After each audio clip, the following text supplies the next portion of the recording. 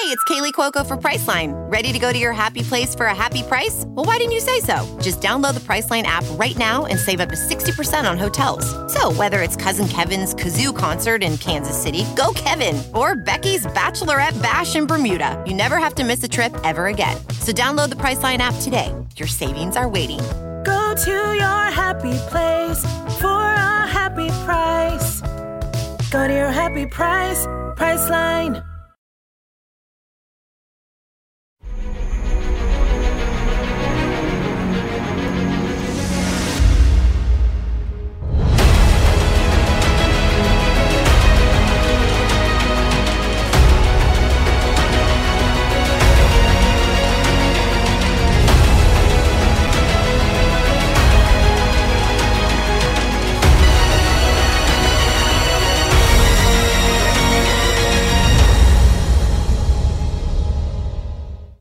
Hi, everyone. Judge Andrew Napolitano here for Judging Freedom. Today is Thursday, June 29th, 2023. It's about 1:35 in the afternoon here on the East Coast of the United States. Scott Ritter joins us now. Scott, always a pleasure. Thank you very much. You were kind and gracious enough to come on a special Saturday edition of Judging Freedom almost a week ago now, last Saturday, when we did not know at the time what the outcome of the movement of Jenny Prigozhin's Wagner forces toward Mexico would be. But you predicted that however it ended, President Putin would be intact and in charge and unharmed. That prediction, of course, turned out to be 100% correct. What is your take on what happened? Was it a coup? Was the CIA involved? Why did Prigozhin turn around? Was it just an effort to isolate the Russian defense minister? What do you think was behind all this, Scott? Well, let's just start with definitions. The first thing we have to acknowledge is it was an armed insurrection. By definition, Wagner, under arms, revolted against government rule. Now, Prigozhin will say, I did it because I'm anti-Shoigu, anti-Gerasimov. I mean, just imagine if an American mercenary group, let's say Blackwater, decided, what the heck, we're going to get inside our U.S. government-funded helicopters and vehicles, and we're going to drive to Washington, D.C. To kick out Lloyd Austin and General Milley. We're not going to touch Joe Biden, just Austin and Milley. Would people call that a coup? Of course it's a coup. Because by saying that you want to get rid of Lloyd Austin and General Milley, you're saying that Joe Biden has no authority, that you are a higher authority than the elected president. Let's just stop the nonsense of pretending this wasn't a coup. It was a coup. It was designed to topple the government of Vladimir Putin. Now, the question is why?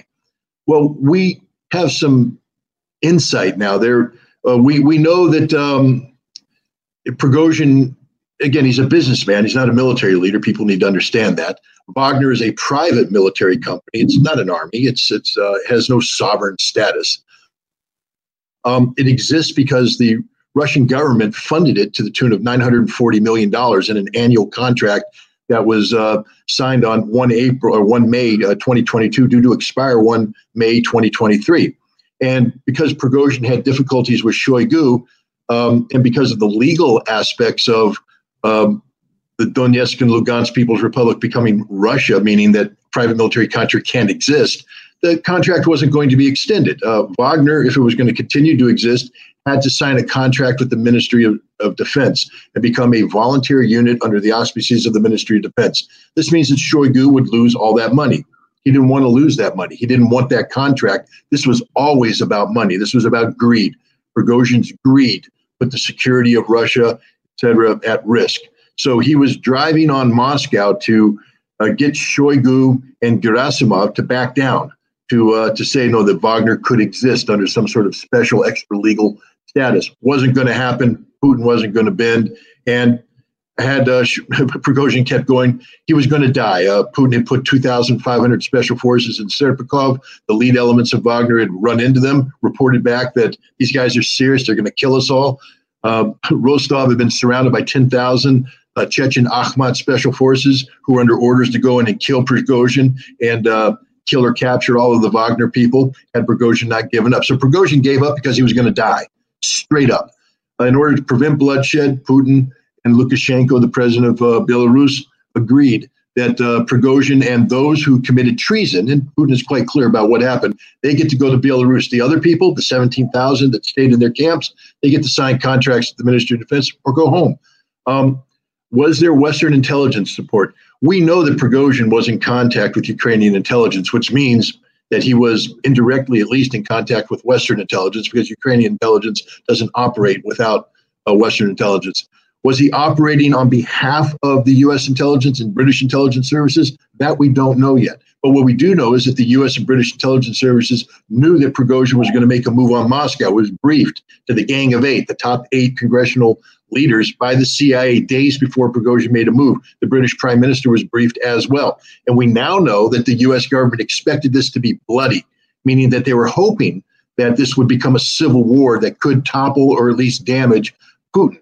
Whether they were behind it or just tacitly supporting it, again, we don't know, but they did nothing to stop it, which is problematic because Russia is a nation with tactical nuclear weapons, with strategic nuclear weapons. And is it really sound policy to have a rogue mercenary element going in to threaten the Russian government when they're at a war for their existential survival? This was a very dangerous move on the West. What should have happened is a phone call should have been made to Putin warning him of this so that this could have been nipped in the bud. But we didn't do that because we wanted this to happen. We hoped it became violent. And as we now know, Tony Blinken has admitted it, we hoped this because we thought it would give opportunities for the Ukrainian forces in the field. But it's all failed. It's all collapsed. This was about greed, nothing more. And Vladimir Putin has emerged stronger. I won't say that this is ideal. You know, it's sort of a banana republic move to have a mercenary force make a move on Moscow. Just like January 6th was embarrassing for the United States, this was an embarrassment for Vladimir Putin. He's not weaker because of it, but this was not a good look for Russia. Beyond poor judgment by the Americans, reckless by the American intelligence community not to warn. I mean, is it fair to conclude that if the American intel community knew about this, that the Russian intelligence community knew about it? Look, we have hints of this. Putin and other commanders have indicated that they were in contact with Wagner commanders prior to Prigozhin making his move, urging them to remain calm. They knew that Prigozhin was upset. They knew that he was off kilter. What they were trying to do is come to 1 July and just get Wagner done, get it transferred over to the military, right? Then you can deal with Prigozhin. But you had a very testy situation where you had this private army that had rallied around this individual, Prigozhin, who created a cult of personality. And had you made a precipitous move against him to remove him, there could have been violence. And the last thing Vladimir Putin wanted was a Russian civil war, Russians killing Russians. He didn't want that to happen. Here's Yevgeny Prigozhin's first and only statement from Belarus. So this is, I think, Sunday night. It's audio only, so I'm going to read the subtitles. We started our march because of injustice. On the way, we did not kill a single soldier on the ground. In a day, we were only 200 kilometers away from Moscow. We entered and completely took control of the city of Rostov. The civilians were glad to see us. We showed a master class on how 24 February 22 should have looked. We did not have the goal of overthrowing the existing regime and the legally elected government, which was said many times. We turned around in order not to shed the blood of Russian soldiers. Hogwash? Every word is a lie. Every word is a lie. We know that this was about greed. We know this is about greed. It's not speculation. It's just straight up, this man was afraid of losing not only his $1 billion contract for Wagner, but he also had a $1 billion contract to provide food for the Russian military that was concurrent with this, that was also canceled.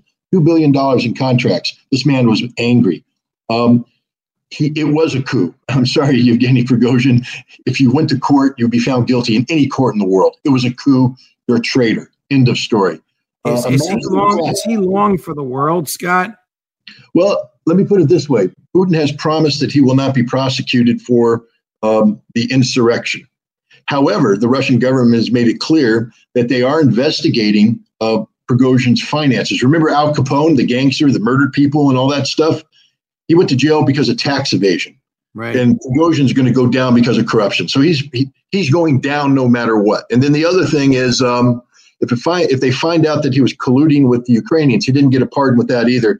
And that's absolute treason. He's a traitor, and he may not get a chance to go to court for that one because Putin has a way of making traitors fall off of balconies or, get sick. I'm not condoning that at all. I'm just saying that when you betray Russia at the highest levels, history tends to show that you pay the highest price. And Prigozhin has betrayed Russia at the highest levels. This master class thing, I have to address it. What a joke this guy is. His troops were strung out on a road. Had the Russians decided at any time, they would have slaughtered them. They weren't in a combat formation. They weren't in a V with tanks. They were on a highway in trucks. They would have been slaughtered in an instant if the Russians decided to do that. He didn't stop because he wanted to spare Russian blood. The Russians were saying, bring it on, dude. We're going to kill you now. He left because he knew he had lost. And he lies when he said not a single blood. He killed 12 Russian airmen, shot unarmed helicopters out of the sky. And when the Russians dropped the bomb, sending the signal, we're going to do this to your entire column, 2 Wagner guys died, 3 were wounded. So the concept that this was bloodless is absurd. And he's lucky that they're not prosecuting because he has 14 lives on his hands. That's 14 murders that he committed because this can't be self-defense. He had no legal authority to do what he did, none whatsoever. This is murder. He would have been charged with murder. Here is our friend Jack Devine arguing that President Putin has ensured his own demise. I'll be anxious to hear what you have to say about this, Scott. This is yesterday. Back in March of 22, the title of the op-ed was Putin ensured his own demise, right? And I stand by that. The albatross around his neck is Ukraine. He's not going to be able to dig himself out of the hole given the situation in the Ukraine. What happened was, and I've been saying all along that I think he's on a path to his own exit. This was a bit unanticipated that it would happen, that the military cracks would show this early should be extremely upsetting to him. It shows tremendous weakness and not control. And his whole pathway in life was he was the man in charge. He was the boss. And now he doesn't look that way at all. And I personally believe that within the infrastructure there, the military, the intelligence services, the elites in the political and economic area, look at him quite differently. And there are more people to be willing to challenge. Here's my bottom line. I felt the fuse has been burning since the day he went across the border at a slow rate. I believe that rate picked up quite a bit. But I'm not saying he's going to be out of term. But when the situation is clear in Ukraine, not that he's failing, that he failed. The moment it's now he's clear he failed, that's when his real troubles begin. And it'll be just a matter of months from then before he's replaced. Tony Blinken or Victoria Nuland? I'm not sure which. With all due respect to Jack, did he watch TV last night? Vladimir Putin flew to Derbent, I believe it's in Dagestan, a Muslim republic within the Russian Federation. He could have been the resurrection of Elvis Presley. He was that popular. Crowds screaming, women swooning, girls shouting out. When he left just the security and he walked into the crowd to shake hands and say hello, there was the most adoring crowd in the world. There's videos all over the internet today of people who are crying because they didn't get a chance to see Putin, that they wanted to see Putin. He's the most popular president Russia's ever had, and he's more popular now because he stood up, he was strong, he was firm. There was no back down in him. With all due respect to Jack, this wasn't a crack in the military. In fact, because of the treason of Prigozhin, we now know that everybody in Russia stands by Putin. Not a single defection. No one said, hey, I'm with Prigozhin. Hey, Putin's bad. Everybody went, we're with you, boss. What do you need? Russia solidified. Again, It's an embarrassing moment. It's Banana Republic like to have a private army driving on Moscow like this. But the notion that Putin is somehow weakened by this is absurd. Jack needs to do a better job of thinking. Two, Jack, look at the battlefield right now. Prigozhin, your man, the guy everybody's saying, hey, when in the Battle of Bakhmut, he says I was a masterclass. I'm the guy that Russia should be turning to win this war. Bakhmut killed 75,000 Ukrainians. Good job, Wagner. You lost 30,000 Russians doing it. That's a little bit more than a 2.2 to 1 kill ratio. Right now in the counteroffensive that Shoigu and Gerasimov have designed the Russian defenses, Russia's killing Ukrainians at 10 to 1. 13,000 dead Ukrainians, 1,300 dead Russians. That's a lot of dead Russians. I'm not minimizing it, but which ratio do you want? The 2.2 to 1 ratio that Prigozhin gives you, or the 10 to 1 ratio that Shoigu and Gerasimov give you? Right now, Russia has a winning formula. They're destroying the Ukrainian military. This war is going to be over. I don't know what Jack Devine's smoking, but hey, let me know because I may start taking it if it makes you feel that good. Wow. At the risk of raising your blood pressure even more, Scott, here's Jack again yesterday saying Putin is weaker at home and in the battlefield after and because of this episode with Prigozhin. Take a listen. Putin is much weaker at home. Not a little bit, much weaker. And he's much weaker on the battlefield. His lead group has just crumbled. How is he going to expand it? I find it mind-boggling. There's a group in the United States that somehow wants to hang on, that Putin somehow is this powerful guy and he's going to overrun Europe, and it's all total nonsense. He doesn't have the wherewithal. He's a if Putin is so weak at home and so destabilized politically and militarily, why the hell are we bothering to fight him? The worst thing around his neck is Ukraine. You want to take it away? Life might get better for him. Okay. I'm saying stay the course. You've got him on the ropes. Do not back off. Keep putting everything you can. Keep the pressure. This is a bad guy. He's got to go. He's unstable for the world. Now we have some insight into why American policy has been so bad over the years, because if that's the best analysis the CIA can offer up, it's just as bad as it gets. Is it likely that what Jack just said is what I think it is, because even though he doesn't work there anymore, he's still in their mental orbit. Is it likely that that's what the CIA thinks? That's what they want us to think. I think the senior management of the CIA is convinced that if they continue to pressure Putin, that Putin will crack, that Putin could collapse. The junior analysts, here's the problem. Where are they recruiting their analysts? Because every institution in America today, Georgetown, Stanford, Harvard, Yale, it traditionally cranks out the young elite that gravitate to the CIA. You don't have genuine Russian area studies anymore. You have We Hate Russia studies. When you graduate from these programs, you have a degree in hating Russia, despising Russia. So they don't know Russia. I learned more in 26 days in Russia last month than anybody in the CIA knows about Russia today. And that's an absolute statement of fact. I will take anybody in the CIA on in a head-on debate about Russia. And I know more about Russia, about the Russian people, about the Russian government. Can you address Jack's claims?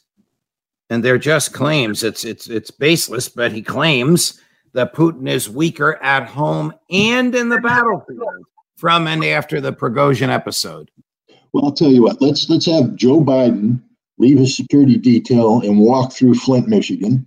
Let's have Emmanuel Macron right now walk through Nantes in France, where there's riots taking place, and let's have Vladimir Putin walk through Derbent.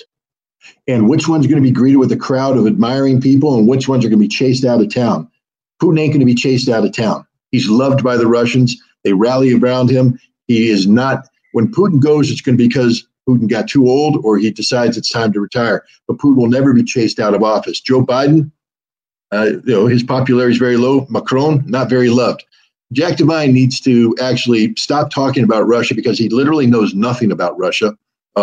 The Russian military is winning. What part of NATO is collapsing? NATO can't afford to continue this. Wait until 11 July when NATO gets together and look at the panic in their eyes because none of their plans have come to fruition. Nothing. They don't know what to do. Whereas Putin and his generals are like, keep going, boys, straight ahead. All right. Finally, a tape that I think you will like. This is President Putin addressing the Russian people on Monday night, so 3 days ago. The mutineers betrayed their country, their people, and they betrayed those who they dragged into this affair, who they pushed to shoot at their comrades. It is this fratricide that the neo-Nazis in Kiev and their Western masters wanted to see, and the various traitors as well. They wanted to see Russian soldiers kill each other. They wanted to see Russian servicemen and civilians die, and ultimately to see Russia defeated and the Russian society split apart. So, since the very beginning, I gave orders to prevent bloodshed, and we needed time for that, including to give an opportunity to those who realize they've made a mistake to rethink their decision, to realize that they're putting society at risk, and that this is leading to destructive consequences as a result of this reckless affair. I thank the soldiers and commanders of the Wagner Group who made the only correct decision and refused to engage in the fratricide, and who stopped at the last line. Who refused to engage in fratricide and who stopped at the last line. You know, some Americans watching that will say that just shows that Putin's weak. When challenged by Wagner, he didn't destroy them, that he gave them a chance. Every Russian listening to that saying, thank you, Mr. President. You avoided a civil war. Thank you for not allowing fratricide to take place in my backyard. Remember, the soil that they were going to fight on is Russian soil, populated by Russian people. The president of Russia said, I care more about the people than looking good, that I will resolve this thing peacefully. I'll give peace a chance. That's why he's loved in Russia. The other thing is I've been watching this guy speak for years. I can't say that I'm, an expert on Putin, but I have been watching him speak for years, and I'm sort of know his facial expressions. That was an angry man. That was a furious man. And I will tell you what, you don't want to be in a room with Vladimir Putin, I believe, when he gives you the look he was giving the camera. That's not the kind of look you want to receive from him. So he is determined. And again, I would say this for people like Jack Devine and others who think that somehow this is a president who's weak, who can be pushed. You can push Putin, but there's no backup in him anymore. And that's just the thing. I wish more people would take the time to study Vladimir Putin, not to love Vladimir Putin.